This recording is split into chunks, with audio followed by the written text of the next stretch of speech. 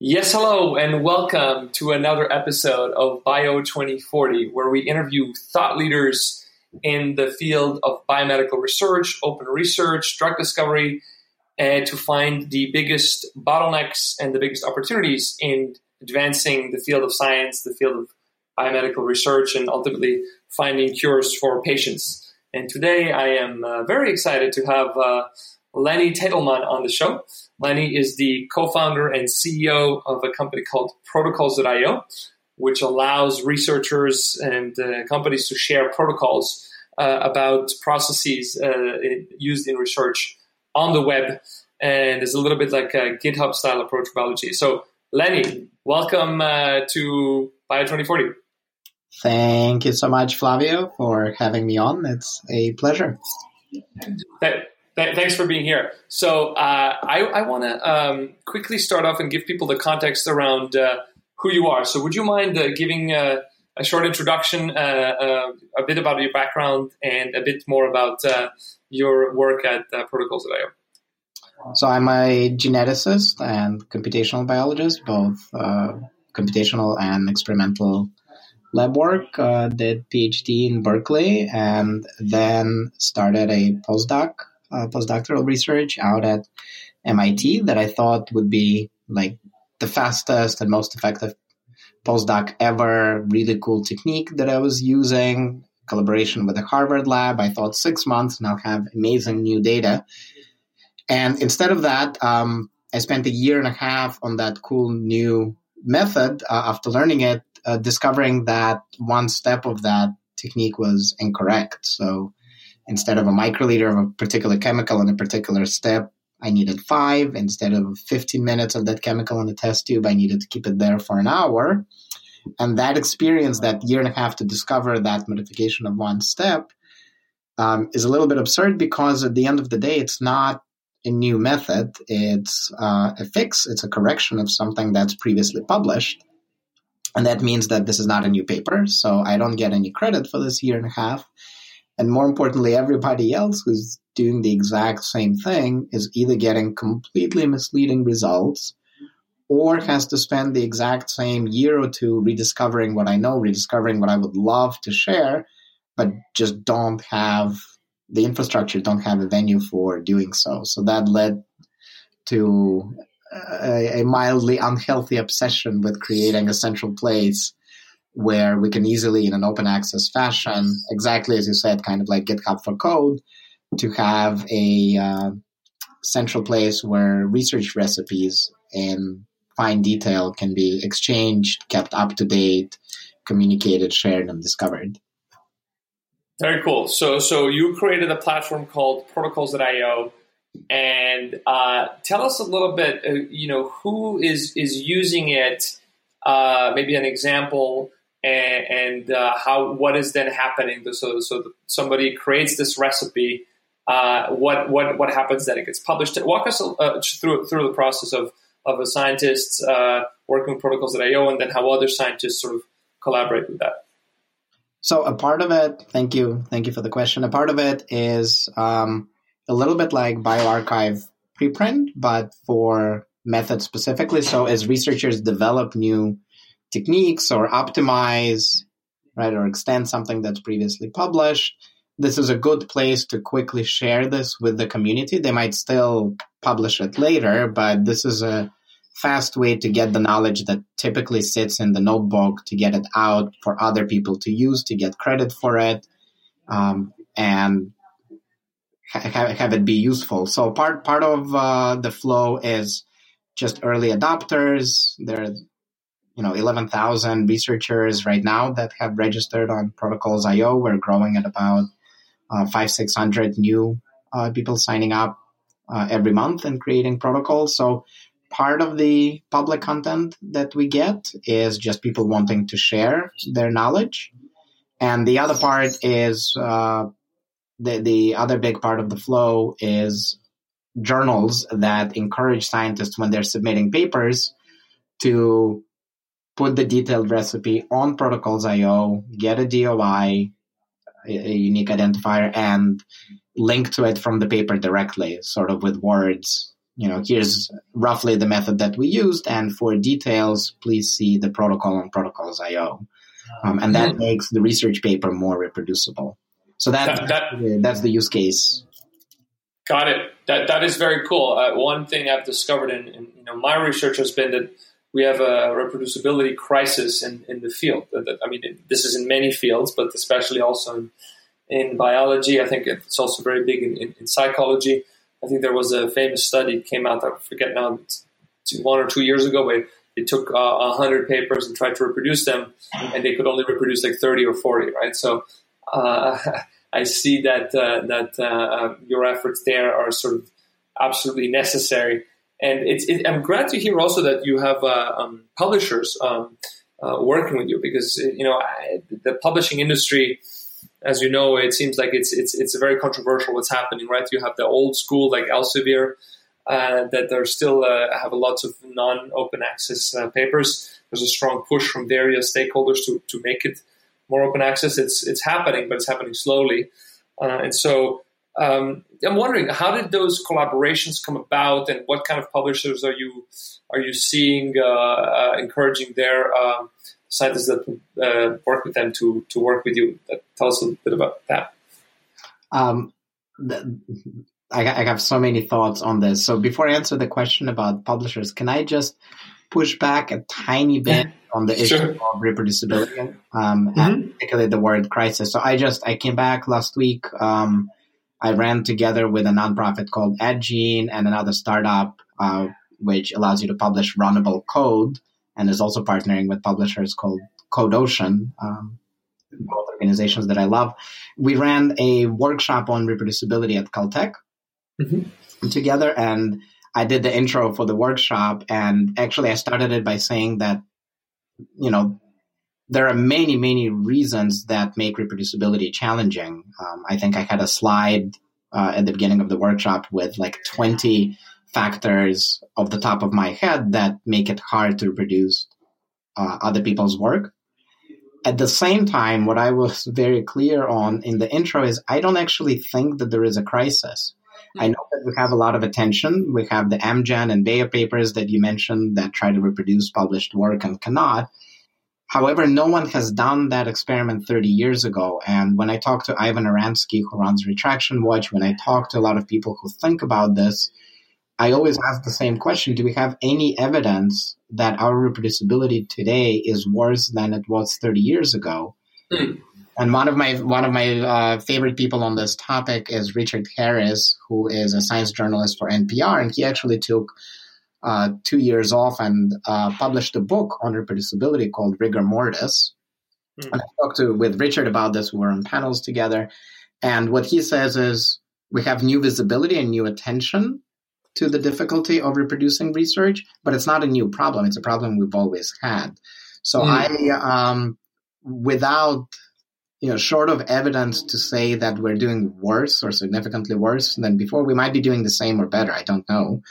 I hesitate to use the word crisis. I just say we can do better. We have the internet, we have tools, we have technology. It's not 300 years ago when we're publishing on paper, right? When journals really existed to facilitate communications before the internet. I feel like publishers can do a lot more now, and this is why I'm so thrilled to be working with so many of them. It's both open access and subscription publishers that see the value in encouraging people to share on Protocols.io. So we are specifically open access, and everything that's shared on Protocols is free to read and free to publish. But, for example, the first journal that connected to us and added us to the author guidelines, encouraging scientists to share on us instead of supplementary, that was from Genetic Society of America, GSA. That was the Journal of Genetics. It's a subscription journal. And then we had open access publisher GigaScience integrate us into the workflow. And last year, this was a really big publisher for us, Public Library of Science added us to all 7 of their journals, including PLOS ONE, which publishes a lot of papers. So those were really the 3 first big collaborations with publishers. And as you can see, they're both open access and subscription. And so that PLOS added us in April of 2017, taking us from 2 to 10 journals that had us in author instructions. And since then, we've expanded to over 200 journals right now, and it's continuing to grow very, very rapidly. So what I would say on that is, of course, publishers can do a lot to improve, but for me going to publishing conferences, what I see is there's recognition of the challenges with reproducibility, and there's a lot of desire from the editors, regardless of whether they are in PLOS or at Wiley or Elsevier.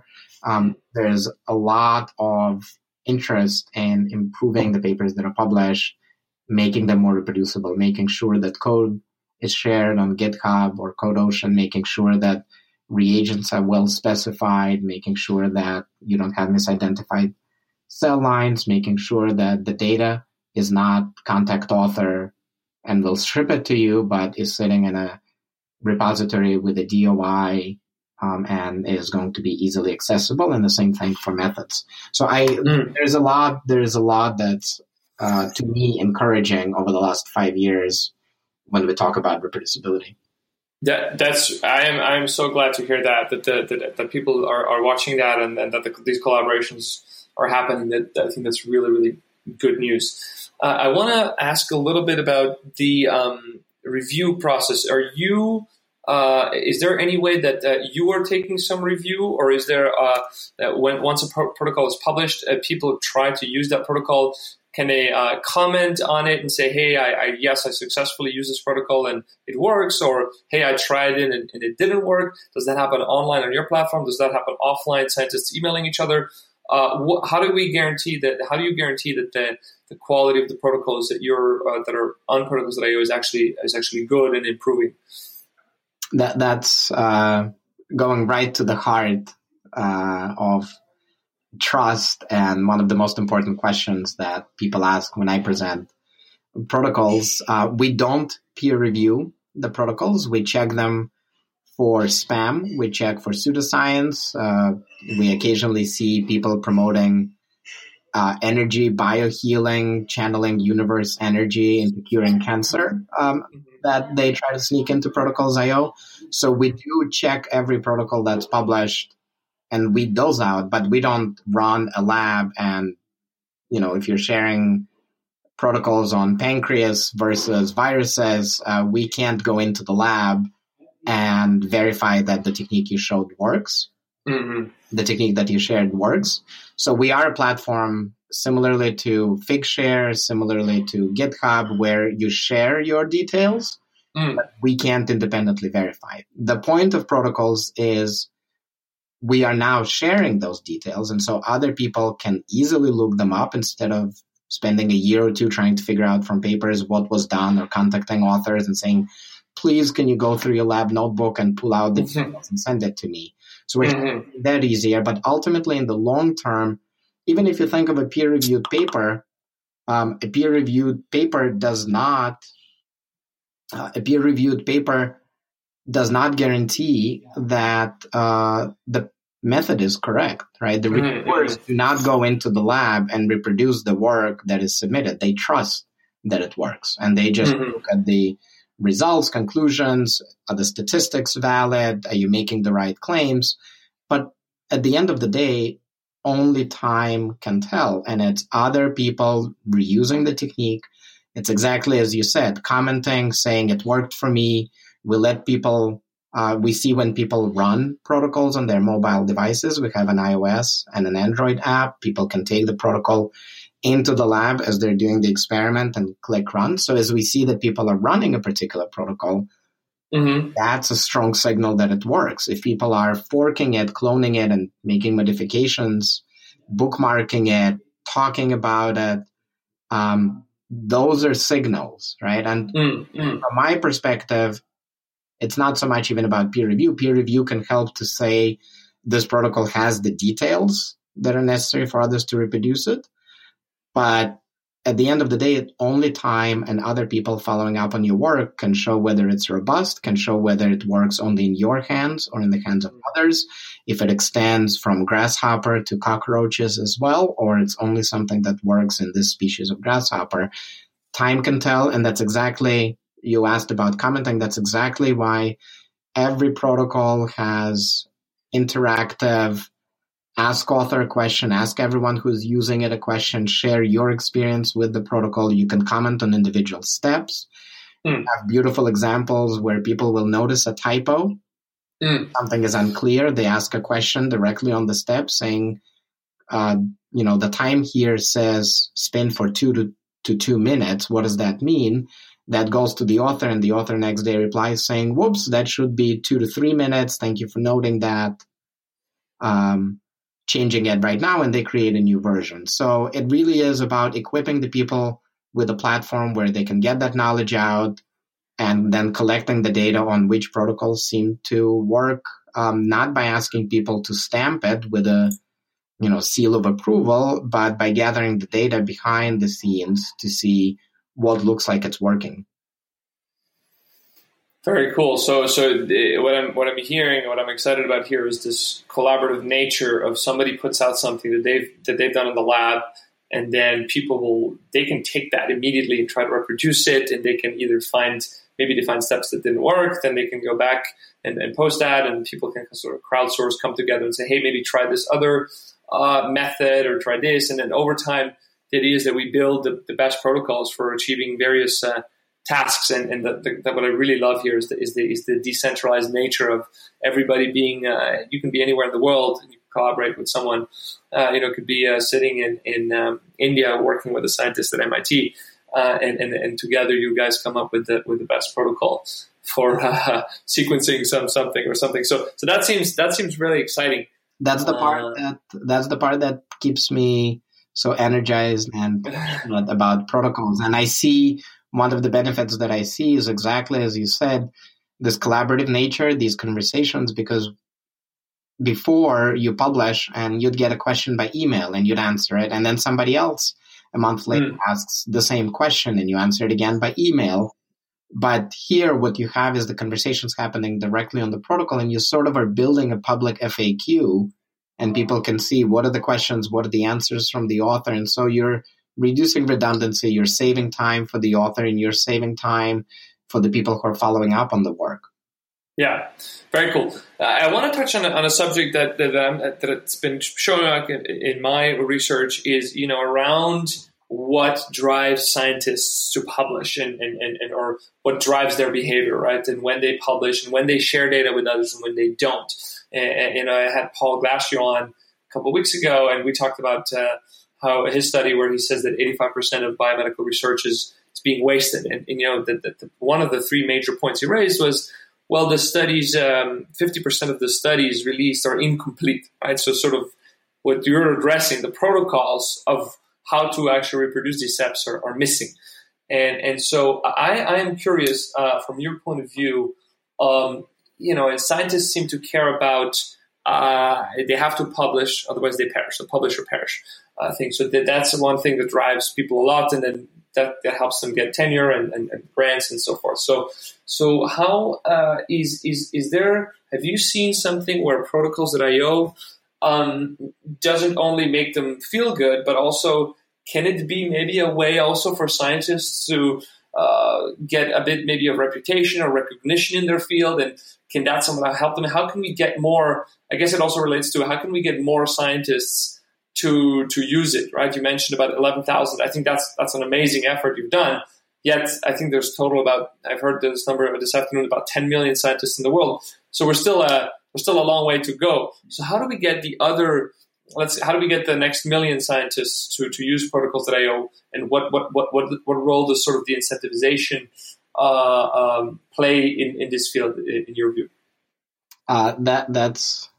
That's like 5 really good questions. I'm sorry. Take them one by one. That I could take the next several hours to answer, but quickly just going through a lot of these, through some of these. Again, one thing, if you say 85% of science is wasted, what exactly does that mean? Science has always been messy. Science has always been hard to reproduce. But think about what we got over the last 100 years from that messy, hard to reproduce, imperfect process. We've gotten vaccines, polio vaccine. We didn't know 80 years ago that smoking causes cancer. right? We did not have transplants. Like, if you think about the progress of science, as messy as it has been remarkable, right? So I would be very careful about saying, oh, we're wasting taxpayer money, it's not working. Most of the scientists, in my experience, the vast majority of them, despite the problems with incentives, despite impact factor chasing, despite publish or perish, they're in this because they're curious, they're in this because they want to make discoveries, and they are collaborative and they do want to share. Very few are trying to keep the methods to themselves or the data to themselves nefariously so that others cannot repeat their work. That's a small minority. It exists, but it's a minority. I feel like there are a lot of good incentives. The biggest problem we have is scientists are busy. They're very busy. And so every extra step takes time. And that, I think, is one of the hard barriers. But what we're seeing already, you're absolutely right that there are millions of scientists and we have a long way to go. But we've gone from, I could show you a graph of how many people have been sharing protocols on Protocols.io. It's still early days, but when we launched 4 years ago, we'd have maybe 5 people a month or 6 people a month. And then we slowly grew to 15 people a month in the next year on average sharing protocols. And that wasn't easy to get to because no one knows that you exist and people are busy. They need to take time to come and learn a new platform and take the time to put the protocol in, right?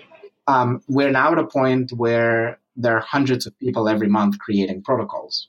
Right? So the curve is really good. As we get more publishers, as more people learn that we exist, I am actually personally really happy with the adoption, and considering how many people know that we exist, right?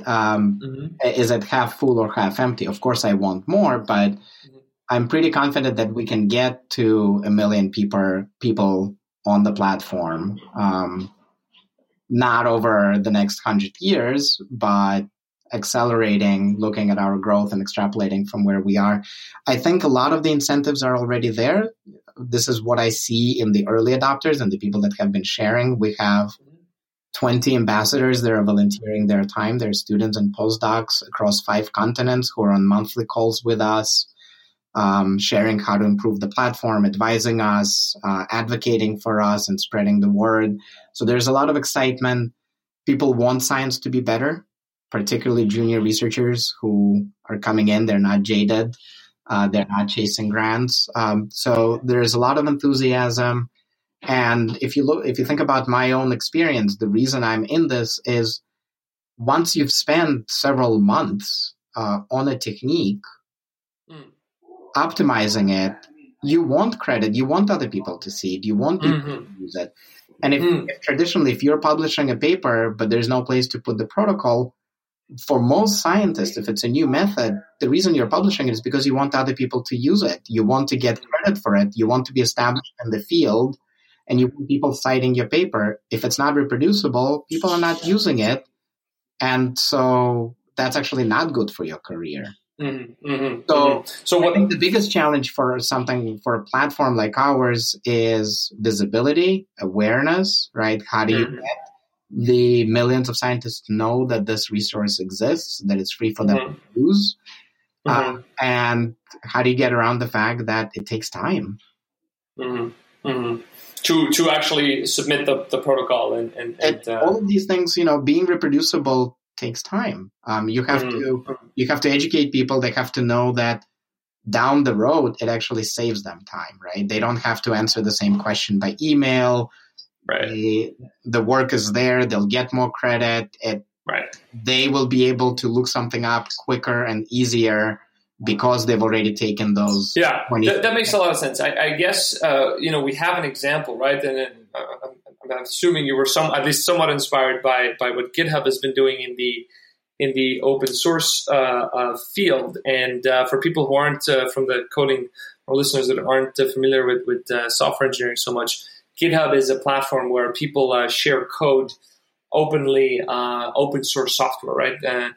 Things like Bitcoin but also Linux or open source protocols and softwares. And people are using GitHub very, very heavily in the software engineering world. And I see protocols .io as sort of the Pondon in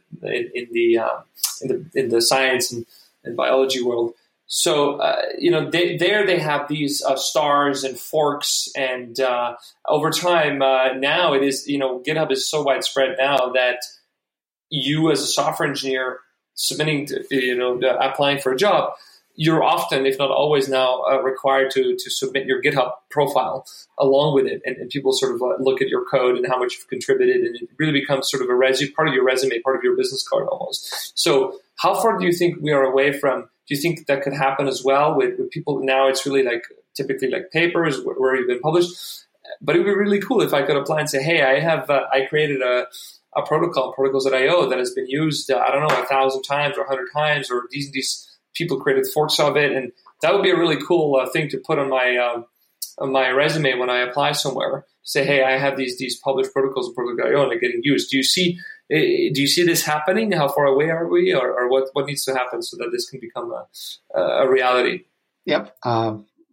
Would be delighted to answer this. I do see this happening. We do have forking, which allows you to make a copy, clone the protocol, modify it, and then share how you're using it in your species, in your application, in your lab. So, and it preserves the credit so you can see who's the original developer, what are the modifications that you've made. So it gives credit to both people. And I write support letters for people applying for grants where they're promising to NSF and NIH that they will be making all of their resources, all of their protocols open and public. I write support letters. So obviously that's starting to happen. I see people tweeting their protocols saying, oh my God, 2,000 people have used my protocol over this year. That's pretty incredible. So that is happening. You have the forks, you have the conversations, you have people really getting credit for this now through papers or independently. And the other thing that I was going to say is, if you are alive long enough, right, at some point, the equation switches from it takes me extra time to put a protocol in, it switches to most of the protocols that I need are already in the public repository. I just need to click fork, change 2-3 steps, and now instead of it costing me time, now it saves me time. And we've gotten, we've doubled from 1,000 public protocols to 2,000 just over the past year. It's growing really quickly. We're getting, over 100 public protocols every month. That are 300 to 400 private ones. And so as that happens, right, you're transitioning from an empty park with nothing from a desert to an oasis with trees. And as that evolves, as we get more and more protocols that people need and use, 2 years ago, there was zero traffic from Google to us because we didn't have content. In 2017, 200,000 people came to Protocols.io looking at different research methods. So as that awareness grows, as more and more papers come out that are linking to Protocols.io, that's increasing awareness, it's increasing adoption, and it's putting content, it's putting these recipes in a central place that makes it discoverable and usable by everybody. And so over time, it switches from being a burden and from requiring you to put in an extra 30, 40 minutes to put in a protocol that you use before you publish, to suddenly saving you time when with the click of a button, you can edit in 20 seconds somebody else's protocol to say that you're using 30 degrees instead of 35 in step 7 and wrong. Yeah, definitely. No, I can see that, and that's definitely cool. And I'm assuming you have also the same as you have in these content creation platforms. You have the creators and you have the consumers, but maybe you need to first use it a couple of times and then say, hey, this is really cool, and then you sort of taste the flavor of it, and you're like, oh, well, the next protocol that I develop, I will also publish it. And so you're building that trust with the scientists over time. Scientists are one of the hardest audiences to market to.